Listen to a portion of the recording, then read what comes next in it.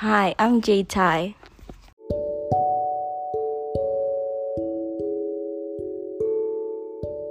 And I'm Delilah Dam. Both me and Jade are somewhat teenagers, ages 13 and 12, and in grade 8 with mindsets that think alike. We both wanted to understand the perspective on parents and to educate viewers who don't understand self-harm among teens.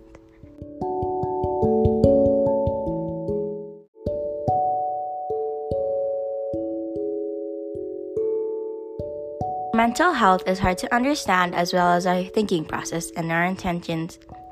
Self-injury among teens is what many people don't understand and don't know how to help that person. 1 in 12 teenagers have injured themselves either by cutting their arms or legs or even picking scabs intentionally so they don't heal.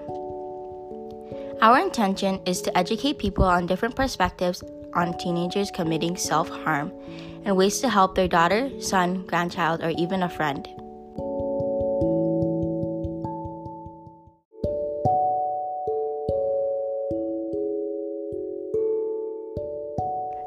What many people don't understand is why some teenagers feel the need to harm themselves.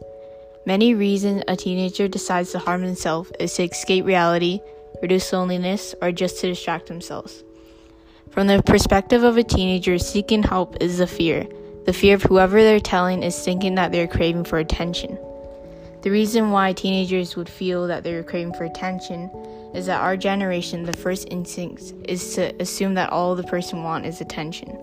This generation is all about devices, hiding behind screens, not asking how someone is feeling or how is your day. It's all about social media. Since it's all about social media, no one wants to check on each other. Because of that, we all keep our feelings inside, sometimes involving self-harm. Now, how do parents feel about teenagers' self-harm?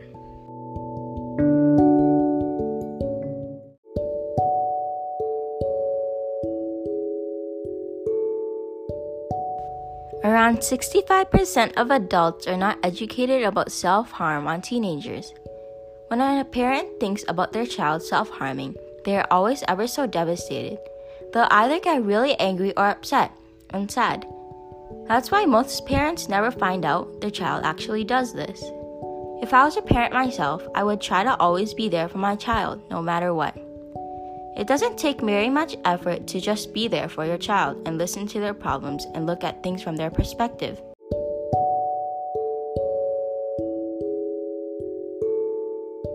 Your child and your perspective are completely two different ways of seeing things. The best you could do is put yourself into your child's shoes.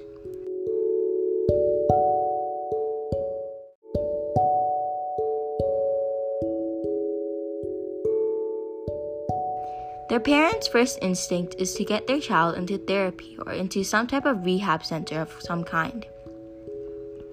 Or even have a stern talk with their child to find out the reasons they're doing this. Could even help, but it isn't the best answer.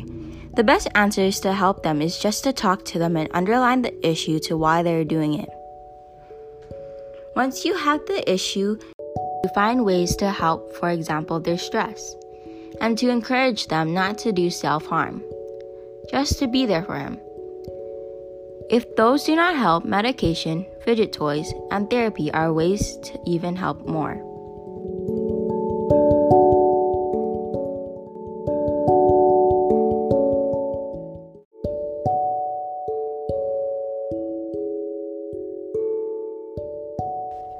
Listen to their problems and don't shame that person. We hope you understand the perspective of our minds and thank you for listening.